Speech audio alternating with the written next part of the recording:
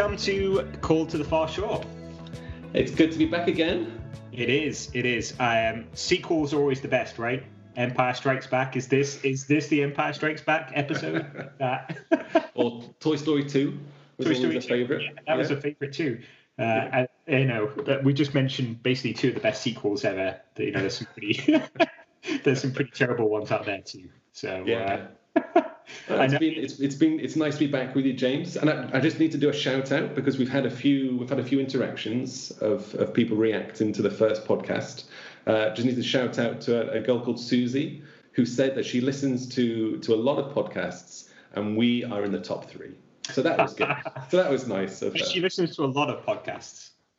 Probably 3 podcasts, and we are in the top 3. That's wonderful. Yeah, we had some other great feedback too. We had some feedback which was that we had a good volume, that our audio was good.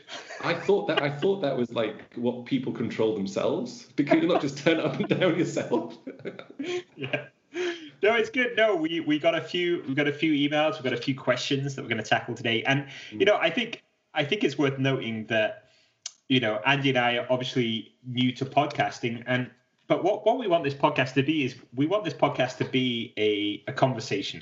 And I think everything that we do is best done in these conversations where we kind of wrestle with these issues and work things out. So when you guys have questions or comments, feel free to send them in. We have an email address set up for the podcast. It's thefarshore@reviveinternational.net. So feel free to send in your comments and questions there. So just be part of the conversation.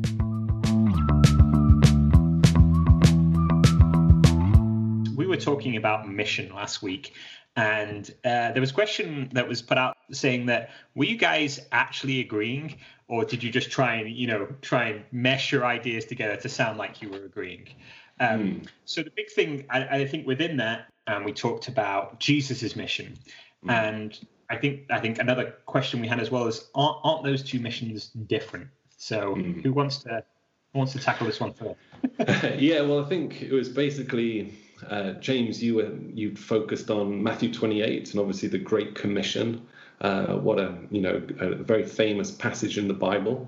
And then when I explained my view of mission, I went to Luke 4, to when Jesus stands up in the synagogue and quotes Isaiah 61.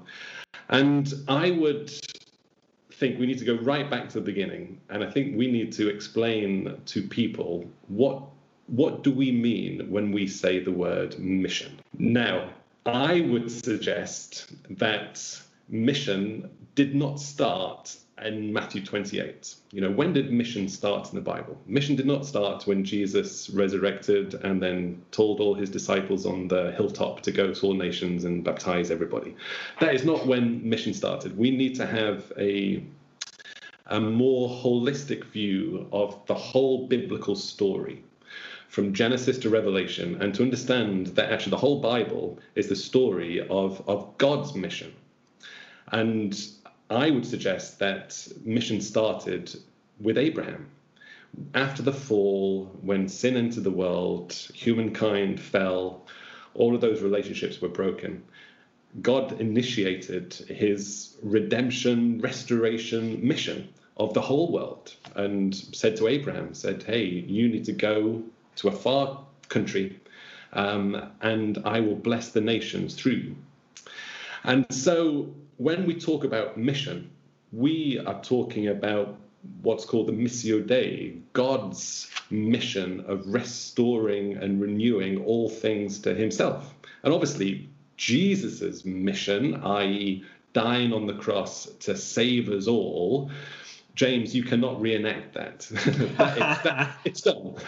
Yeah, yeah, and I think it's funny. We talked about when we were kind of running over the episode from last week too. It's funny that I think one of the things we didn't do was we didn't kind of focus in on Jesus's mission and what he accomplished, because what Jesus accomplished is what allows us to carry out that kind of Great Commission, which allows us to do these things.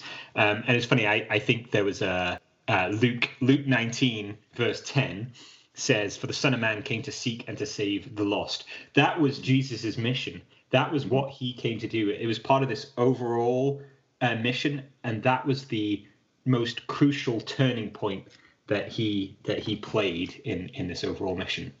Yeah, and so for us, when we get involved in mission, we're getting involved in God's mission, which is ongoing. This whole idea of restoring and renewing and saving people, that's what we're getting involved in.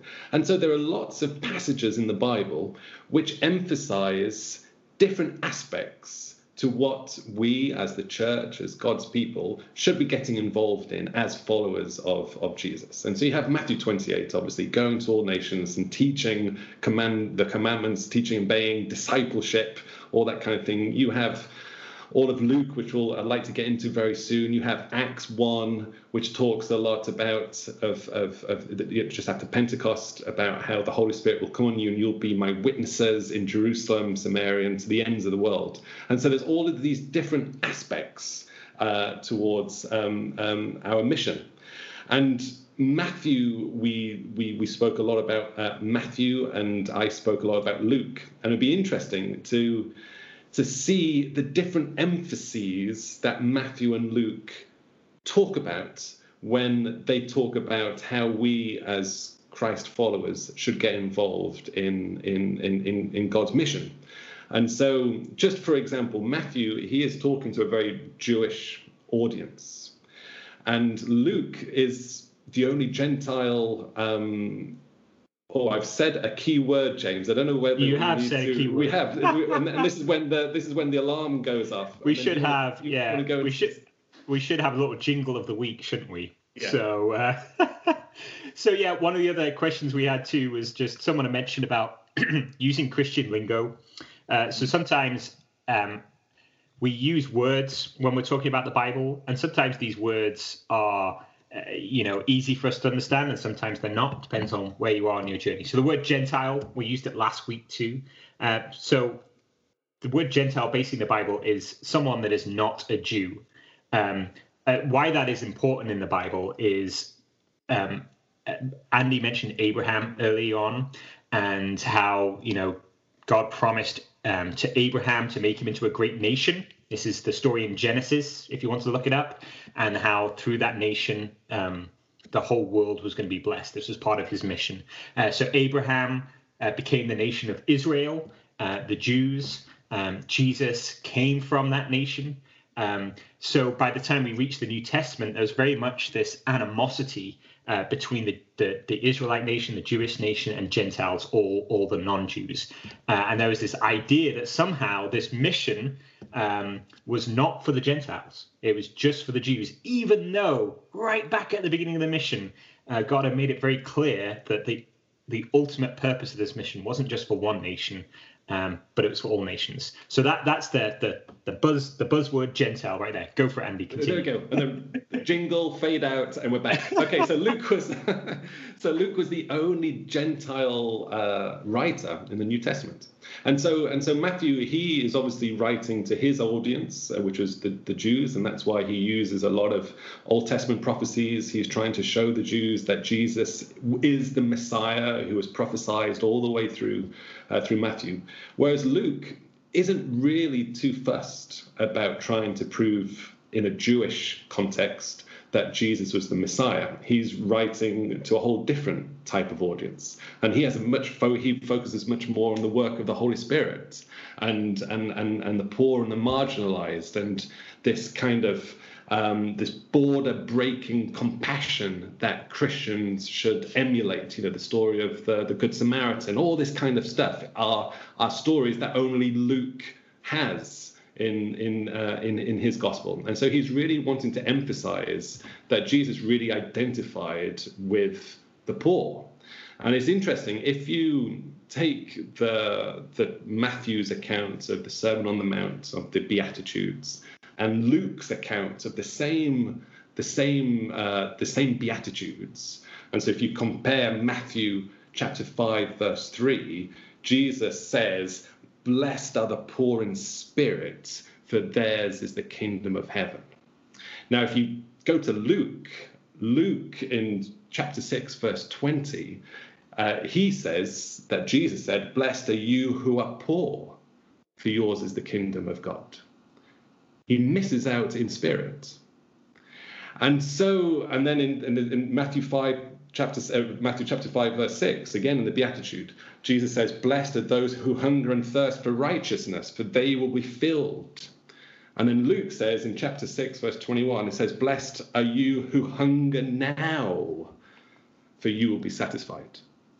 And so you can see that Matthew is spiritualizing this kind of issue of poverty.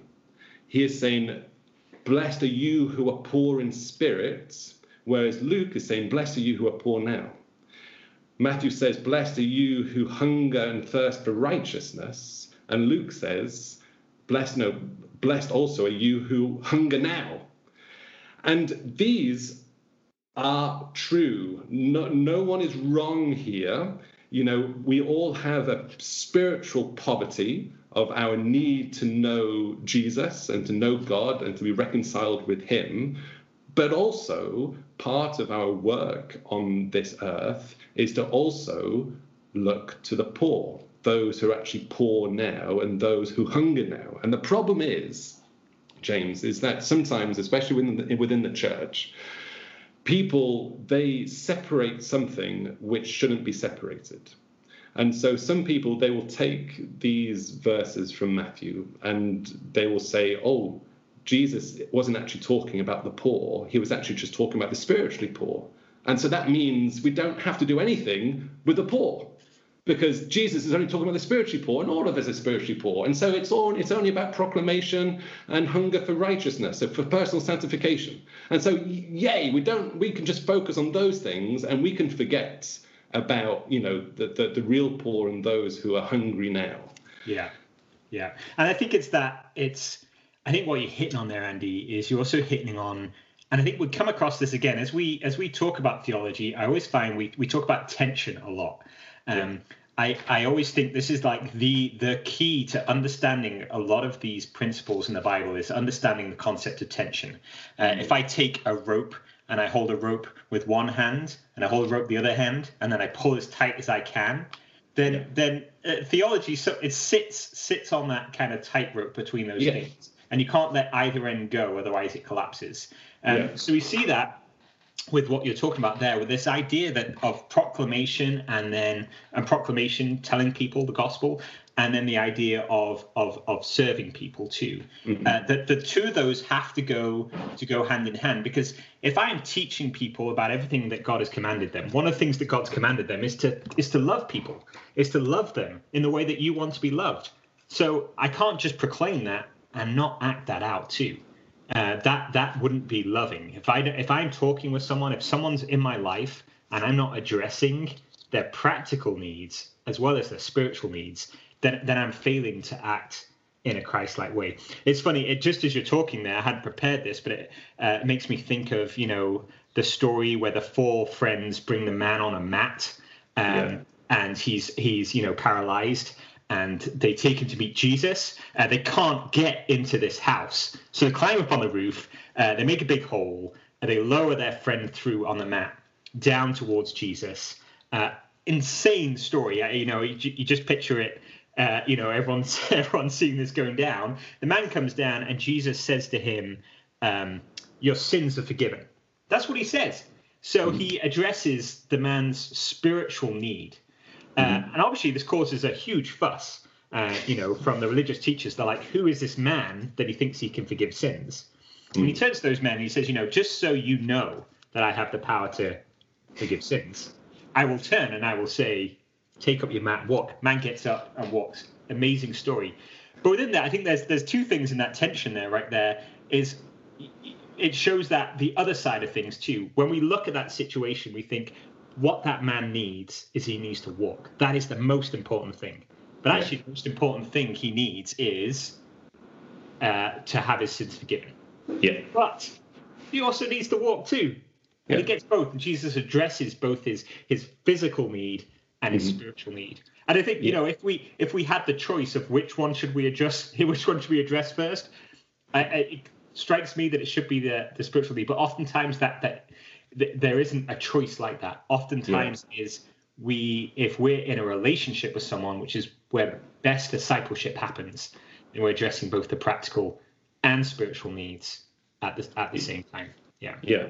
Well, this is this kind of debate has been going on for so long about the proclamation and social action, and even the Lausanne Conference. And the Lausanne Conference, for those of you who don't know, are these massive gatherings of the evangelical church who get together every now and again to try and really thresh out some of the issues that are happening. They grappled with this kind of idea of which is more important, the kind of spiritual need or the material need, the spiritual side of the gospel and the material side of the gospel. And they said that the spiritual is primary to the material. But they tried, and they didn't really do it very well, but they tried to reconcile this tension, which you've been talking about. And unfortunately, we are victims to our own Western worldview from the Enlightenment. We like to separate things which sometimes shouldn't be separated. And so we separate body and soul, whereas in other worldviews, other cultures, they don't separate body and soul. It's just one. It's just one. And so the whole idea of proclamation and social gospel shouldn't be separated, but we separate them. And so we separate the spiritual from the material, from the physical. This is what we do all the time. And unfortunately, when we separate the spiritual to the material, we also separate a lot of other things. And so, therefore, God is spiritual, and the physical God is science, basically. The church is the spiritual realm, and our secular work is in the secular material realm. God's sin has only infiltrated the spiritual realm, and so sin is a spiritual thing, and we kind of shy over and don't believe that sin has also penetrated lots of the material world as well, like how society exists and economic relationships and in creation. And so, unfortunately, when we divorce the spiritual and the material, we reduce things that shouldn't be reduced. And so we reduce the scope of sin just to spiritual things. And we also reduce the scope of the good news of the gospel to just something which is personal and spiritual and has no implications for the material world of how we live our lives. And so, unfortunately, we separate something which shouldn't be separated, and then we ask, which is more important, proclamation or social, when actually they are part of the same whole that shouldn't really be separated, and they should be done together, just like you've explained. Yeah, I hope that we've done a better job of kind of explaining mission and how it all fits together too. I think it might be good for us to start here, just to start giving some practical examples. I think oftentimes it's easy for us to kind of be in our heads and describe this. But when we start talking there about kind of bringing the kind of social justice side and the proclamation, the gospel side together, I don't know what people think of. I know that me personally, when people start talking that way, I start thinking of international missions, or I start thinking of people getting involved with a non-profit organization and stuff like that too. I think I start to pull myself out of where I am right now and start to put myself into somewhere where I should be. Right. So, and I think this links to another question from last week too, which is, towards the end, we were just sharing some different quotes about what mission is. And one of the things you said that mission should and can only be pioneering. So people are like, what does that mean that mission needs to be pioneering? Does that mean we need to go somewhere? Or, what were you getting at? Yeah.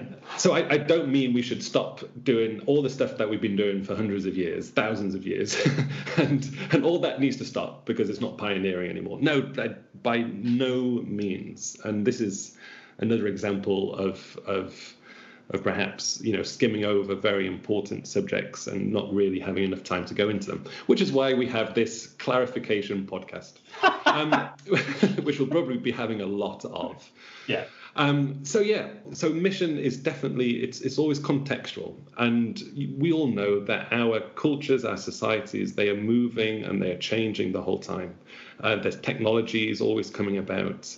And if we are wanting to try and reach those who have never heard the good news of Jesus before, we do need to be creative in finding new ways to deliver and explain old truths. Trying to explain the good news of the gospel in a way which is relevant for today and in a way that can be received today.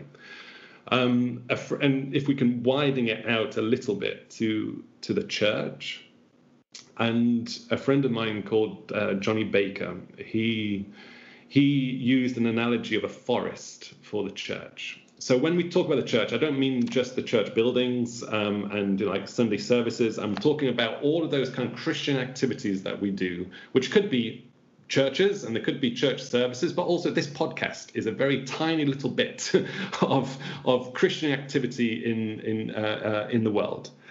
And so if you kind of think of it as a forest, you would have these massive oak trees of, the old denominational churches, been around for years and years and years, these massive oak trees, spreading, for a long, long time and very far.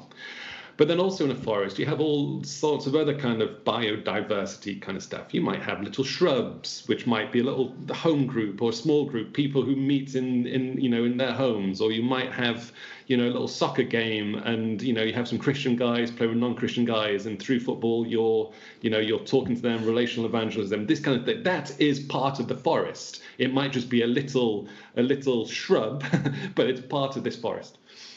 But if you imagine a forest, on the edges of the forest, so for example, i.e. where the church has not yet got, where all this Christian activity has not yet reached, what grows best on the margins of a forest?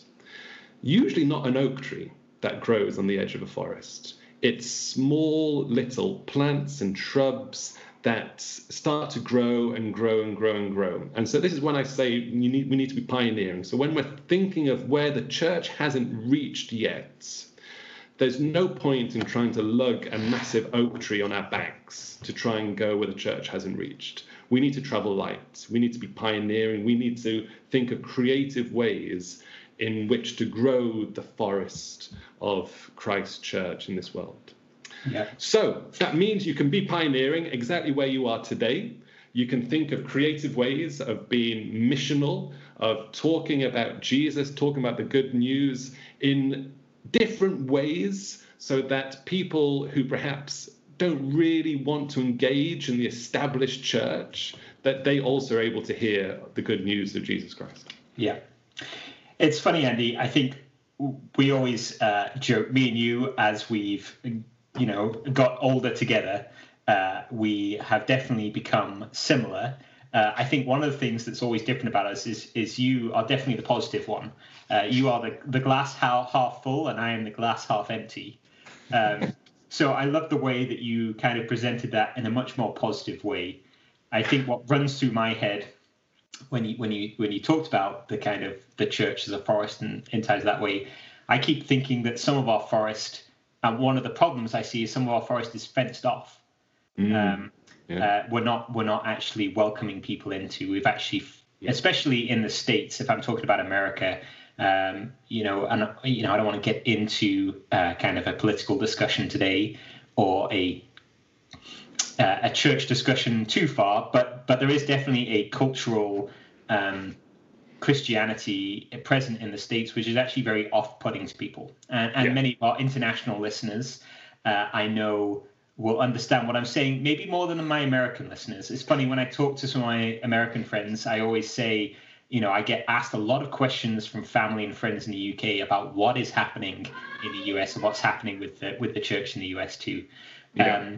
So it's funny when I kind of think about what you're saying there. I think there is a desperate need for people to realize that they are called to mission outside of this kind of traditional idea that it is the role of the church. And again, church is this buzzword. You use church to describe all Christian activities.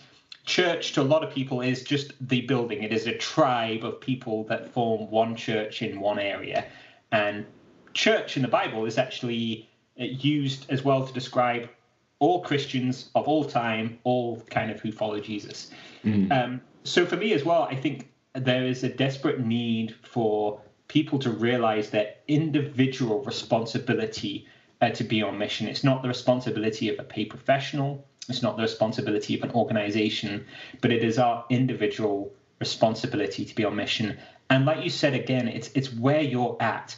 I love there's this description. I was listening to a talk recently, and I wish I knew who it was, but it was talking about this idea of taking a missionary response to where you're at. So, for example, if you and I decided that we were going to go to Guatemala, randomly picking a country, and that we were going to try and take the good news to Guatemala, we would do a lot of research ahead of time. We'd look into the culture of Guatemala. We'd look into the language of Guatemala. We'd look into where do people meet? Where's the social meeting place of people that live in Guatemala? What are the needs of people there? What are the needs that aren't being addressed? And that's very simply, but that's kind of what we do to be effective when we got there. I think oftentimes we need to start applying that mindset to where we are. So whether it's in Olinda, Brazil, whether it's in Penn Valley, California, whether it's in Manchester, United Kingdom, whether it's in Peru, we have some listeners from Peru. Again, it's starting to ask those questions like where do people meet? What are the needs in our area? And how can I start to be a agent of change? How can I start being a missionary to these people? And oftentimes, right now that might start happening outside of the established church. It might be something simple as starting a board games night with men in the area to connect with them and share your life with them and build those relationships with them. It may be that you're starting a non-profit to address childhood hunger in the area, and you're connecting with families that way too. But I think that it's taking that kind of that personal responsibility and applying those kind of missional principles to where we live. Yeah. And it's very similar to lots of churches here in Brazil, and they're kind of, you ask a regular Christian from around here, what do you do? What missional things do you do? And they will list a lot of stuff, which is basically inviting people to a church service.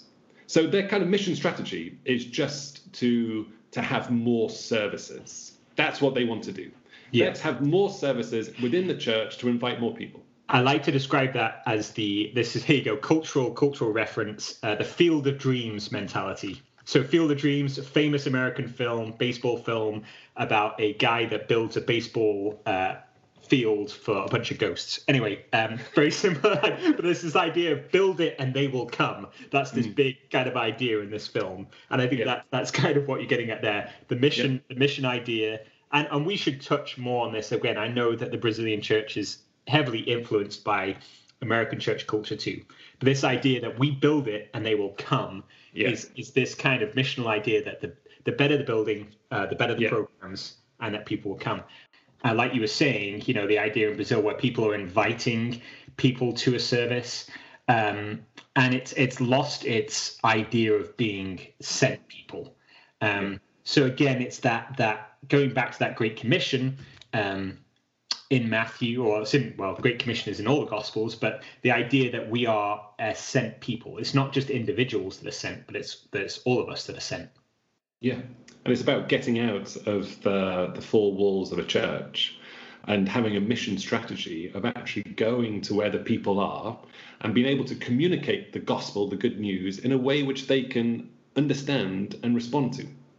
And that is when we need to find those pioneers, those people who are able to be creative in some ways, and make sure that the language that we're using, the stories that we tell, the way that we're engaging with people is in a way that they can actually respond to. Yeah. And yeah, about the church should be the hands and feet of Jesus, which is always a very cheesy phrase that people use. And so we should be going to and doing the things that Jesus was doing. But unfortunately, I think, oftentimes and quite recently, the church, rather than being the hands and feet of Jesus, we're just a big mouth.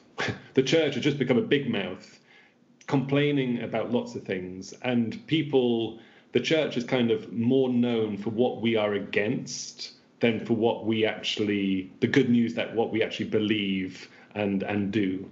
And so that needs to change as well. Yeah. So I think I have a good story to kind of tie this up about maybe how practically this looks on a very simple level. So I was visiting family in the UK a couple of years ago, and I was sitting in a pub, and there was a group of men. I had no idea who these men were, sitting on a table in front of me. And as I was kind of sitting there waiting for someone, I was listening into their conversation, because it's always fun to listen to other people's conversation. Anyway, they were talking, and one of the guys was talking about a friend he had, and he was saying this. He was saying, hey, so I went around to my friend's John's house the other day. They just had a baby. I couldn't believe it. When I got there to see the baby, his whole church was there, and they bought him a bunch of things for the baby, and they'd stocked his freezer full of food. He's like, now, don't get me wrong, I'm not going to stop believing in all this Jesus stuff, but I have to say, I'd never seen a community act that way before. Wow. Anyway, it was such a off the cuff kind of comment, and it just really caught my attention. And I was like, yeah, the impact in terms of what we do and how we serve and how we love one another is a way of sharing the gospel with people beyond the walls of the church. Exactly. One of my favorite kind of passages in the Bible to kind of talk about this is actually Jesus's prayer in the Garden of Gethsemane.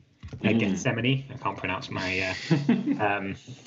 And he is praying just before he goes to the cross. He prays for his disciples, and then he prays for all disciples that are going to come. He prays for all Christians. And he kind of repeats this refrain where he asks, I pray that they will be one, just as you and I are one. So he's praying for unity of the church, so that they will believe, so that people that don't believe in Jesus will believe by the way that they act as one together, and this kind of unity. And I think you said before, the church is known for what it's against. Wouldn't it be interesting if the way that the church took care of themselves, of their community, and the way that Christians took care of one another and their neighbors and the relationships around them, I think we forget that action speaks so loudly to the fact that Jesus came, that Jesus did complete his mission, and that he is bringing about restoration and the end to sin.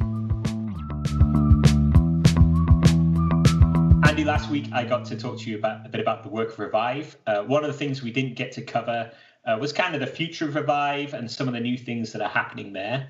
And I'm also excited to discuss with you how we measure success too. When it comes to kind of mission and organizations, how do we go about measuring success? But anyway, I just want to give you a brief opportunity. Any new updates in Revive this week? Yes, we'll save those harder questions for another pod, and we can get stuck into them. But yeah, it's been a bit of a challenging day at Revive today, a bit of a sad event. We just had a new girl arrived today. She's only 4 years old. And the trouble is that she was adopted a few years ago. She was adopted when she was 1, and her adoptive family have just today given her back, which is ridiculous. Yeah. Like an unwanted pair of clothing that you've bought from a shop and you didn't like. And this is really bad because obviously I'm still a little bit hurting by it, so I might go on ranting, but trying to keep myself cool. They should be in jail, basically. This is not good. You can't abandon, your children, adopted or not. Yeah. And the trouble is that the girl didn't know anything about him, and she went to school today, and she's now at Revive. Wow. So for those of you who pray, do please be praying for her. You can't imagine, 4 years old, suddenly having to go through all of this. This is crazy. But this is, why Revive exists. We live in a broken world. Sin is here. It's not just a spiritual thing. It's in the world. It's relationships. It's infiltrated every bit of society. And as Christians, we are here to bring God's restoration and salvation to wherever sin has penetrated. And so this, unfortunately, is as a result of the fall. And now we have to love and protect this girl who's just arrived at Revive. So do please be praying for her, and hopefully she'll be adopted again. As we go on, and perhaps in a future pod, this is what I always keep on saying, James, don't I? Yeah. All these subjects for futures. We can really get into adoption and all of the issues and themes that has as well. That are going on there too. Yeah. It is a big subject. Well, thanks for sharing that update, Andy, and maybe in a couple of weeks' time we can follow up on that story and see what's going on there too. So, yeah. Great. Yeah. Sounds good. It's time for my my Portuguese. I keep clearing my throat like that. I think it's because I'm nervous about because it's very difficult. I think one of the things I struggle with the most is getting the accent of a language correct. Yeah. We always used to call it, when we used to go on vacations to France when I was a kid, we always used to call it the continental accent. Mm-hmm. It's the British accent that has no idea of how to pronounce the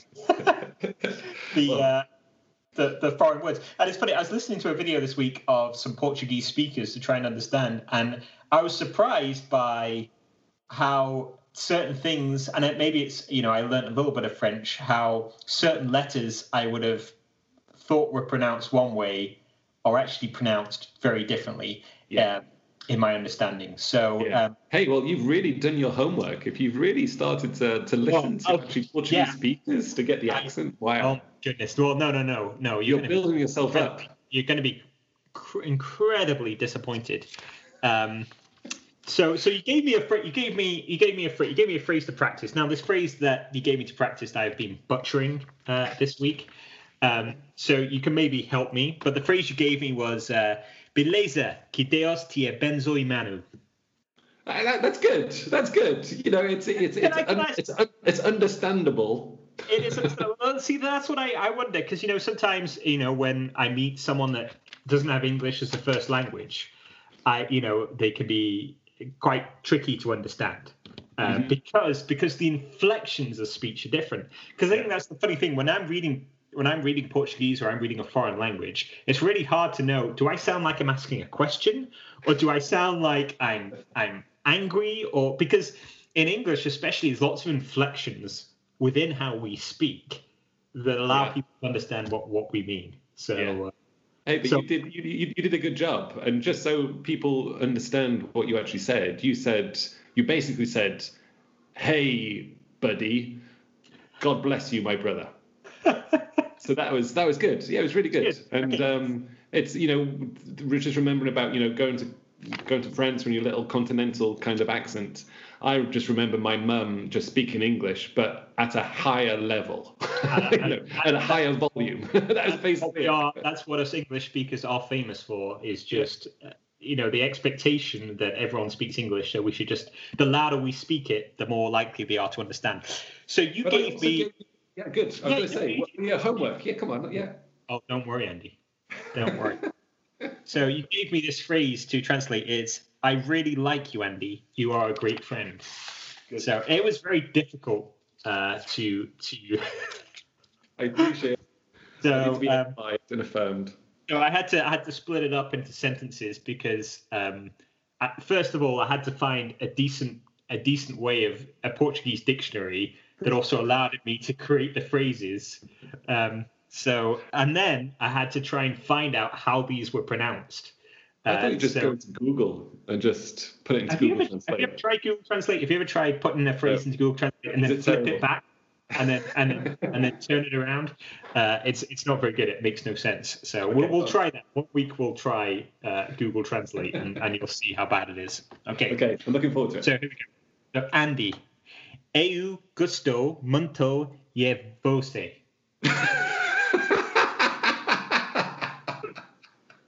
I take it that you're laughing because it was that good. It was borderline terrible, but it was no. Sorry. I will explain myself before people. Okay, Andy, você é grande amigo. Oh, you're so kind. You're so kind. Yeah, your words. Go on. So keep going. I was going to say I hadn't finished yet. Oh, sorry. Andy, você parece hipopótamo. No, I'm pretty sure I didn't give you that phrase. What are you talking about? I got everything. I got everything in there that was needed. Perhaps you need to put that last one into Google, and you'll see that you told me that I look like a hippo. Oh, is that right? I didn't realize this at all. So actually, you understood what I said. Oh yeah, your words were perfect. You had the exact words. They were brilliant. It was just the way you said them, which was terrible. There we go. We can have a spin-off pod of learning languages with Andy and James. Well, Andy, I have a crazy idea. I have an absolutely crazy idea to take this challenge up because I think I've mastered enough Portuguese. You've mastered, yeah. Okay, go on. So, and I want to test your Portuguese against my Portuguese. All right. So I've heard that to really master a language, you have to actually be able to sing in that language. Oh, no. So let's give us a little bit of time because it's going to take some time because masterpieces aren't built in a week here. But I'd like to challenge us both to come up with a Brazilian song, and it has to be at least a minute long. What? At least a minute long. Well, this is kind of like Are you presuming that we can sing? Even in English, can we actually sing? Well, I'm saying that the mastery of language is going to be displayed in our singing ability. So there you go. So all right. So give ourselves a couple of weeks. But that's a song, a minute-long song in Portuguese. Can it be kind of like just a techno beat and then just with a Portuguese word? No, I think it has to be kind of what, Brazilian type of music. So maybe samba, a samba beat, or I've heard there's a type of music called favela funk. Is this right? Oh my word. Okay, go on then. Yeah. Okay. So you have to pick a kind of, something that's authentically Brazilian. And I'll tell you what, we'll maybe get the girls at Revive or some of the staff at Revive to judge the... Oh, no. As long as we don't have to do the dances that go along with favela funk or samba, then we will be okay. Sounds good. Well, this is why we just do an audio podcast. Yeah, that's right. Right, yeah. We get out of dance. Okay, Andy, another week under our belts. Hopefully we were clearer this week. Thank you for all the people that are listening. So far, Andy, we have people from the US, the UK, Brazil, and Peru. So wow. So there we go. Yeah, we're international podcast. Yeah, the Far Shore's gone international. I wonder how many people make it to this point in the podcast. Be interesting. We should come up with a special prize for the people that make it to the last minute of the podcast somehow. That we should do something. We'll have to use our imagination, but I feel like we should do something special for those people that make it this far. So there should be some kind of special Easter egg type of thing that they could find. Yeah, we'll have to think about that. Yeah, thanks, guys. It's been really fun, and we'll see you all again on the Far Shore next time. Thank you for listening. If you'd like to get in contact with the show, you can email us at thefarshore@reviveinternational.net. To learn more about the work of Revive International, you can find us on Facebook, Instagram, or our website, revive-international.org. Please subscribe to keep track of new episodes. We look forward to you joining us on our next journey being called to the far shore.